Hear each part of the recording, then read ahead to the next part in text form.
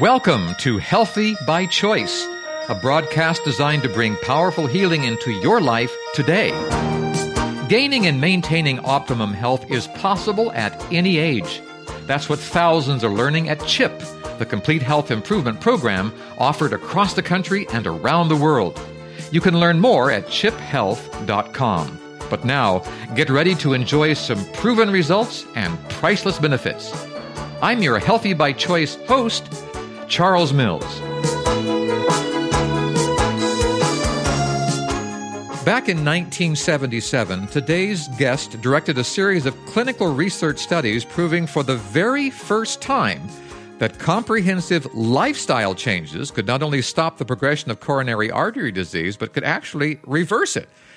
While many others have followed his lead, including Drs. Caldwell Esselstyn, John McDougall, K. Lance Gould, to say nothing of Dr. T. Colin Campbell and our very own Dr. Hans Deal, Dean Ornish was the first, and for that, we in the health promotion world owe him a deep debt of gratitude. His findings continue to shock the medical establishment and save a lot of lives, including those with prostate cancer. I've got Dr. Ornish on the line with us today, and I'm looking forward to talking with him about the latest discoveries that can make us all healthier and happier. Dean Michael Ornish is a physician and president and founder of the nonprofit Preventive Medicine Research Institute in Sausalito, California, as well as clinical professor of medicine at the University of California, San Francisco. Dr. Ornish, welcome to Healthy by Choice. Thank you so much. It's a pleasure to be on your show. Now, 1977, it was a very different world when it comes to health education.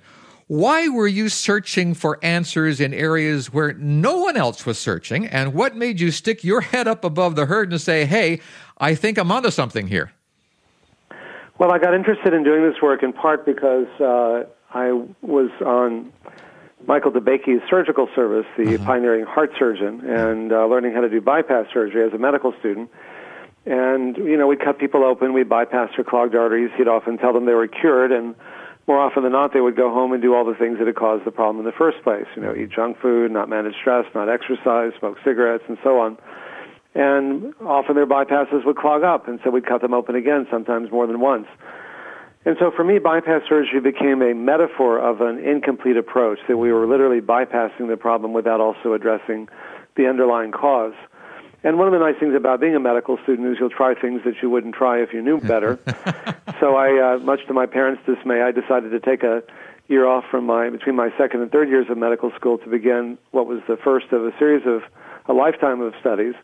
This was in 1977, almost 40 years ago. Yes. And so I took 10 patients, put them in a hotel for a month, and they got better. And they not only felt better, but they were better in ways that we could measure. The blood flow to their heart improved. And it was the first time it had been shown that you could actually not only help prevent, but even reverse the progression of people with severe heart disease. It was also my first experience of when you're doing something that doesn't fit within the conventional guidelines, it's not always met with universal acceptance. And so that we got a lot of flack and criticism from people who really just said, oh, that's impossible, it can't be. Yes. So I went back to school, finished my MD, then did a randomized trial, also a month long, showing that the heart disease improved, published that in the Journal of the American Medical Association. Went on to Boston to Mass General to do my medical residency and internship, and to Harvard for my fellowship, and then went to San Francisco in 1984 and began the third most definitive study called the Lifestyle Heart Trial, where we used quantitative arteriography and cardiac PET scans to show that heart disease was reversible. But it always seemed odd to me that from the beginning there was evidence in dogs and cats and pigs and rabbits and monkeys that you could cause them to get heart disease if you force them to smoke or eat an unhealthy diet or put them under emotional stress and so on. And you could reverse it by changing those same factors. I thought, well, why should people be any different? And it turned out that they weren't, but at the time that was thought impossible. You know, I got to ask you this, Dr. Ornish. How in the world do you find 10 people who were willing for a medical student to take them and put them in a motel room and feed them a very different diet than they're used to? How'd you do that? Well, especially in Texas, you know, where yes. where this was a big departure from the way that they were used to eating. And, you know, I don't know.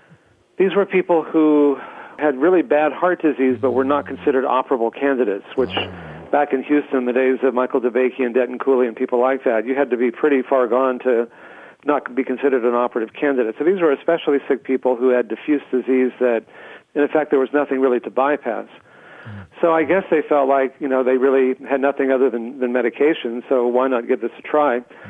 And then one of the interesting things that we found initially then, and we've since found in subsequent studies, is how dynamic these underlying biological mechanisms are, how quickly people begin to feel better. And so most people began to find that their chest pain was significantly better and oftentimes went away completely within just a few days to a few weeks. And so that makes it much more self-reinforcing when people say, oh, when I do this, I feel good, and when I do that, I don't feel so good. So maybe I'll do more of this and less of that, and to continue that, and that's what happened. So when these 10 people left that motel room after that trial, they were different people. They felt different, and you were able to look inside and see that they were actually different? Yes, they not only felt better, but in most cases they were better in ways we could actually measure. So 8 of the 10 people showed improvement in their blood flow to the heart. We used what was then a new test called exercise thallium scans. It's now a fairly standard test in most hospitals, which measures not only how people feel, but also shows how much blood the heart is getting. And in 8 of 10 cases, they showed an improved blood flow to the heart. And, some of the cardiologists said, oh, the test must be wrong. And I said, well, you did the test, These are the same tests that we use to send people to surgery every day. Why are they suddenly wrong, And so, again, when you're doing something that challenges the conventional wisdom, it can often be viewed as threatening the order that system provides. Now, I got to ask you this also. That was 1977. This is now. Is there a difference if you were to take 10 people and put them in a motel room and feed them this good food and they came out and they were changed? Would the medical establishment still raise eyebrows at you? Or would you still be sort of ostracized and marginalized for what you're doing? Or would this now be something that's accepted? Oh, no, it's become mainstream. That's part of the value of science. It's why I've spent so much of my time doing good science, because I think science is a very powerful tool for helping people sort out what's true and what isn't, and for whom and under what circumstances. And so the weight of evidence over time we've been using these very high-tech, expensive, state-of-the-art scientific measures of the degree of heart disease, like quantitative coronary arteriography and cardiac positron emission tomography or PET scans, exercise radionuclide ventriculography, SPECT thallium scans, and so on, to prove how powerful these very simple and low-tech and low-cost interventions can be. And we published our findings, as randomized trials in the major top-tier peer-reviewed medical journals, the Journal of the American Medical Association, the Lancet, the New England Journal of Medicine, the American Journal of Cardiology, Circulation, and so on. And so what was really a radical idea at the time has now become mainstream. And particularly now that Medicare is covering our program, we've been training sites around the country, and we're really trying to create a new paradigm of healthcare that's focused on lifestyle as treatment, not simply as prevention. There's an emerging field called lifestyle medicine that many of us have gotten involved in, which is the idea of lifestyle as treatment. And I think there's a convergence of forces that it's really making this the right idea at the right time. On the one hand, the limitations of the drugs and surgery have become increasingly well documented in the leading peer-reviewed journals. A meta-analysis of 8 randomized trials of angioplasties and stents published in JAMA Internal Medicine, what used to be called the Archives of Internal Medicine, found in all of them that they don't work unless you're in the middle of having a heart attack or unstable, which most people aren't. They don't prevent heart attacks. They don't prolong life. They don't even reduce angina. And yet and the same is true of the randomized trials of bypass surgery, unless you have left main disease and poor left ventricular function. In other words, about 1 or 2% of the most severe people who have heart disease, they don't work either. And we spent, almost $80 billion last year on these 2 operations that are, in effect, dangerous, invasive, expensive, and largely ineffective. We find that to be true for treatments of prostate cancer. 1 out of 49 men who has early-stage prostate cancer who's treated with surgery or radiation, only 1 out of 49 benefits from the treatment. The other 48 tend to become either impotent or incontinent or both. So we take guys who are often in the prime of their life, scare them because they're told that their PSA is rising. They get a biopsy. They say, oh, you've got early prostate cancer. We better cut it out or radiate it before it spreads. But most people don't realize that only 1 out of 49 people is likely to benefit. The other 48 often end up in diapers. They can't have sex. In other words, they're maimed in the most personal ways for no benefit at huge economic cost.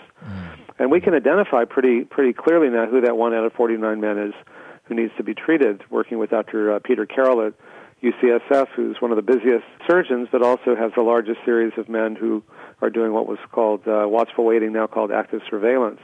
And you find similar data with treatments of type 2 diabetes, that getting your blood sugar down with drugs doesn't necessarily prevent the horrible complications of diabetes, but getting it down with lifestyle does, at a fraction of the cost, and the only side effects are good ones. And already a third of Americans are diabetic or pre-diabetic, and it will be half of Americans in the next few years at a cost estimated by United Healthcare of over $3 trillion, clearly not sustainable. So at the same time that the power of these simple lifestyle changes has become clear, the limitations of these high-tech drugs and surgery has also become clear. And the third force that's converging to make this the right idea at the right time is that the incentives are getting turned on their ear by Obamacare, by the Affordable Care Act. So before, in a fee-for-service environment, the more operations and stents you do, the more money you make. Under Obamacare, as we move towards accountable care organizations and so on, it's here's X amount of dollars to take care of Mr. Jones or Ms. Smith. You, the doctor, the hospital, gets to keep what's left over. And so the incentives are to do fewer procedures, and yet if the patient ends up in the hospital, that comes out of the pot of money that the doctor or the hospital is given. So less expensive, more effective interventions like what we're doing and these lifestyle interventions are becoming more valuable.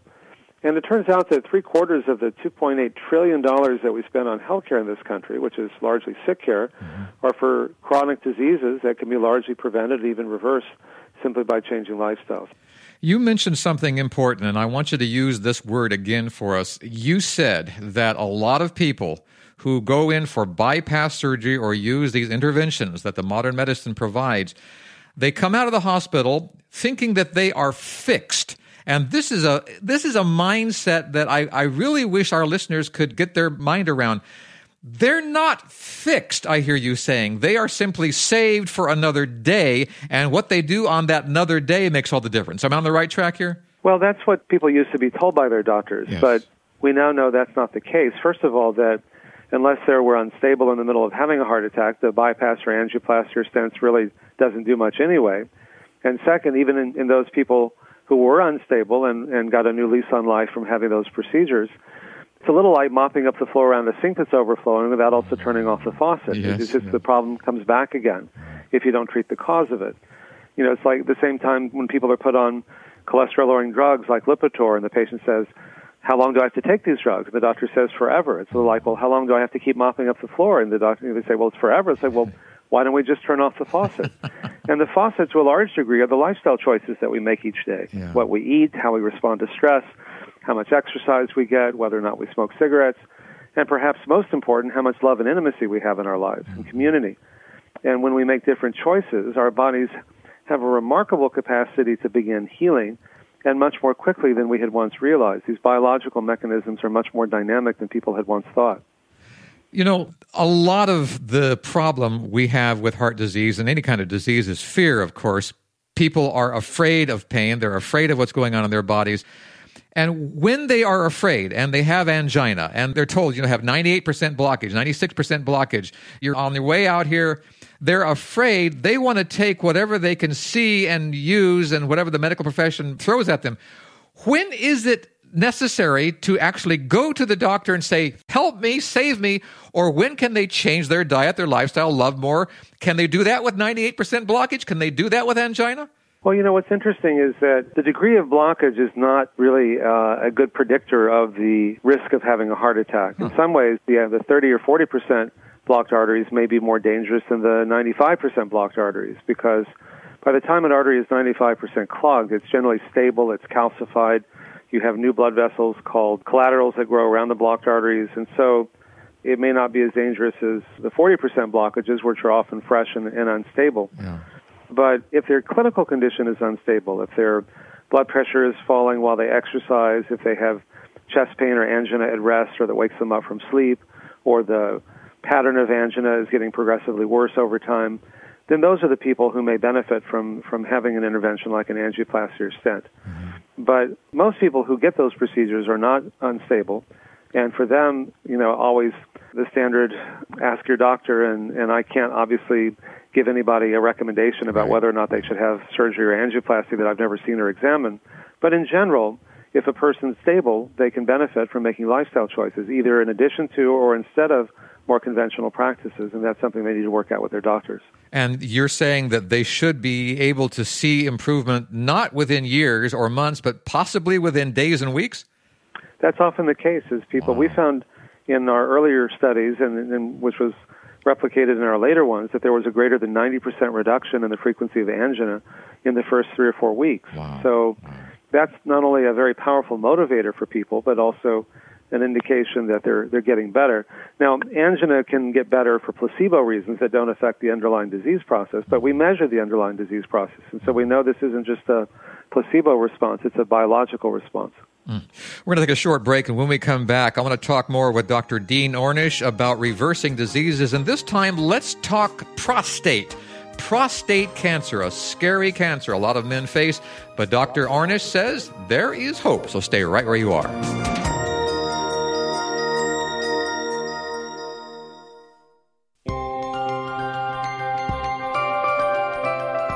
In my life, I've lost 1,000 pounds. I like to tell people I always find them again, too. I've struggled throughout my life with my weight. I've always been heavy. It's important to me that, I stick around to see my grandchildren, live a healthy life and life expectancy. And I've lived a very long time very luckily. I'm one of the typical examples of what you call living by luck, not by choice. Through the CHIP program, I have learned how to be a smarter shopper. I spend time at the grocery store reading labels and comparing products as to which things are my healthiest choices. I learned how well nutrition can reverse many of the diseases that we have in our country. And one of my blood pressure medicines reduced by 50%. I expect when I go back to the doctor, there will be even a further reduction. I've lost 47 pounds since I started. I lost a lesser amount of weight during the first 40 days, but I've continued on since the CHIP program. But during the program itself, my biggest drop was in my cholesterol level. My cholesterol level was 205 before, it was 154 after. My triglycerides went down, my blood pressure stayed the same, all my other factors went down. I think it's honestly helped our relationship. Yeah. And it's more exciting when we're walking around the track, we're talking and we're asking about our day, whereas we would have been sitting on the couch and eating and watching Netflix or watching a movie together. So it's definitely, I think, brought our relationship stronger and in a more healthy way in numerous, avenues. The biggest thing with CHIP is that it's a lifestyle that you can sustain because it's something you don't have to measure, you just do. We're not waiting till we're 60 and getting a stent in our heart, being diagnosed with some kind of high blood pressure or high cholesterol. We're trying to do this as a preventative thing, so we're choosing to be healthy, not waiting for a prescription. It's a lifestyle, it's not a diet. It's a way of living to be healthy, happy, and productive. Ready to make some changes in your life? Visit chiphealth.com. It's never too late to begin living the healthy life. chiphealth.com. Welcome back to the program. I'm your host, Charles Mills. We're here with Dr. Dean Ornish. His website is ornish.com. He was telling me before the program that there's a lot of stuff there, free information, resources that you need. Let me ask you, Dr. Ornish, why did you put the website up there? What are you hoping to accomplish with it? I created our website, which you can find at ornish.com, ornish.com. Uh-huh. It has everything on there is free. It's, having seen what a powerful difference these lifestyle changes can make, I wanted to make it easier for people to incorporate them into their daily life without any cost to them. Yes. And so there are recipes, menus, guided meditations that my wife Ann has done, complete reprints of all the journal articles that we've been talking about, plus several more video testimonials and so on. There's also a community of people, what's called Feel the Love, for people who want to make these changes. One of the things that we've learned is that doing it with a community of other people who are making it not only makes it easier to stay on the diet and so on, but more important than that, the community itself is healing. Study after study has shown that people who are lonely and depressed and isolated are 3 to 10 times more likely to get sick and die prematurely than those who have a sense of love and connection and community. And so, when people think of my work, they often focus on the diet. And, of course, diet's important, but it's only one of the 4 components of our program. Mm-hmm. And the love and intimacy and sense of community is perhaps the most powerful, even more powerful than the diet. I don't know anything that has such a major effect on our lives that can affect mortality to that degree and sense of well-being. And so the Feel the Love community is a web-based community of people who support and nurture each other as well as help each other make and maintain these changes.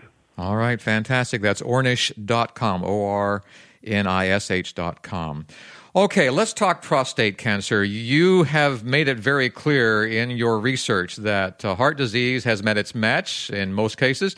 Let's talk prostate. Are we finding that there is hope for those with this disease? Yeah, we did a randomized trial 10 years ago with Dr. Peter Carroll, who's the chair of urology here at UCSF, where I'm a professor, and the late Dr. Bill Fair, who at the time was the chair of urology at Memorial Sloan Kettering Cancer Center in New York. And we found that these same lifestyle changes that can reverse heart disease may slow, stop, and even reverse the progression of men with early-stage prostate cancer. Following that, we then did studies to say, what are the mechanisms that may help to explain this finding? And we found that in just 3 months of following our program, that over 500 genes were changed, and in fact, upregulating or turning on the genes that prevent disease, and downregulating or turning off the genes that promote prostate, breast, colon cancer, diabetes, oxidative stress, heart disease, and other conditions. And so, again, it's another illustration of how dynamic these mechanisms are. So often people would say things like, oh, I've got bad genes, there's nothing I can do about it, when in fact there is a lot you can do about it. You can change hundreds of them, the expression of them, in only 3 months. And just a few months ago, we published the first study showing that we can begin to reverse aging at a cellular level using the same lifestyle choices that we found could reverse heart disease and prostate cancer and so on. And the more closely people followed our program, the more they improved. We found that we could lengthen telomeres, the ends of our chromosomes that control how long we live. It's the only intervention that's been shown to do that, including drugs. And we did the study in collaboration with Dr. Elizabeth Blackburn, who was awarded the Nobel Prize a little over 4 years ago for discovering telomerase, the enzyme that repairs and lengthens telomeres. So the more we look, the more mechanisms that we find to explain why these simple changes in diet and lifestyle can make such a powerful difference, how quickly they can occur, and how powerful they can be. Dr. Ornish, I got to ask you this. Knowing I was going to interview you, the other day I went downtown and they were having one of these portable heart screening things from our local big hospital. And I went in to see what they had to say. And their message was not like yours. Their message did not include all this cool stuff you're talking to us about. Their message was, you need to eat a little bit better. You need to cut back on this thing and whatnot. They were not coming at it aggressively from a nutrition stand, from an exercise stand, from any kind of angle that you're coming at right now in your research and on your website. Why is that? Well, things are changing. Medicare is now covering my program after 16 years of review. That's a really good thing because part of what I've learned is that if it's not reimbursable, it's not really sustainable. It's very hard to create a new paradigm of healthcare that isn't covered by Medicare and other insurance companies. And most of the other insurance companies, WellPoint recently announced that they're not only covering but encouraging their members to go through the program. Most other insurance companies follow Medicare's lead. And so we're really creating a new paradigm of healthcare that's reimbursable and sustainable. We've already trained dozens of hospitals around the country, including Beth Israel Medical Center in New York City. We just trained the UCLA Medical Center. They'll be opening our program next month. The Cleveland Clinic, most of the major, most well-respected institutions are now being trained in our program because it's an opportunity for them to practice the kind of medicine that they know is really most effective. And for the physicians, it's a way for them to kind of reclaim why we went into medicine in the first place, not to be a technician or an algorithm, but to really be a healer. And so it provides the time and the support. The physician is quarterback, and he or she works with a team that includes a dietitian, a yoga teacher, an exercise physiologist, a psychologist, a nurse, all working together. And Medicare will pay for 72 hours of training, which we divide into 18 4-hour sessions. So people generally come from 5 to 9 p.m. after work or during the day if they don't work. They get an hour of supervised exercise, an hour of stress management, which is essentially yoga and meditation, an hour of a support group, which is really the secret sauce that makes us get such high levels of adherence, and a group meal with a lecture, usually by a dietitian. And after they finish their 72 hours, they continue to meet, which is why we're getting 85 to 90% adherence to our program after a year. The insurance companies are finding that it's not only medically effective, it's cost effective. Highmark Blue Cross Blue Shield found that they cut their overall healthcare costs by half in the first year. And when they looked at the subset of patients that they had spent the most money on in the preceding year, the ones they spent more than $25,000 on, they cut their costs in the first year by 400%. So we have this big debate going on in Washington now between Many Democrats who say, let's just raise taxes, let the deficit go up. Many Republicans saying, let's just try to dismantle Medicare. And we say, wait a minute, there's a third alternative here. If we can turn off that faucet around the sink that's overflowing, in other words, if we can teach people how to change their lifestyle in healthier ways, then we can make better care available to more people at much lower cost without these painful choices, and the only side effects are good ones. Let's get practical here in the last couple of minutes we have on the show. There is someone listening, let's say Dr. Ornish, who has been told that there is atherosclerosis is happening, there is some angina, there is some real problems in that life. And that person wants to go to Ornish.com, but what can he or she do right now, this moment? I mean, after the program is over, they turn the radio off, they walk to their kitchen or their dining room or out in their yard and they do something. What should they start doing right now that can help reverse this disease, whether it's heart disease or prostate cancer, whether it's any kind of these things, obesity, diabetes? What can they take from the Ornish program and apply to their life right now that will help them? Well, the best thing would be to go to the Ornish.com site. Move towards eating a plant-based diet, love more, move more, and manage stress more effectively. They're going to not only feel better, but they're going to be more likely to, if they have underlying heart disease. And again, it's not just heart disease. You know, the idea is that the more you change, the more you improve, both in how you feel and in the underlying disease process. So how much you change and how quickly is really up to you. But don't feel like it's all or nothing. So start where you are. The more you begin to make changes, the better you feel. The better you feel, you get into a virtuous cycle of wanting to do more because it's like, oh, when I do this, I feel good. When I do that, I don't feel so good. Yes. So maybe I'll do more of this and less of that. And then it comes out of your own experience, not because some doctor or some authority told you, but you can literally connect the dots between what you do and how you feel. 1977, 2027. What's going to be the difference in the way we treat disease? Well, I think we're going to find that lifestyle is not just a corollary or an adjunct, but it's going to be the mainstay of treating not only heart disease, but most chronic diseases.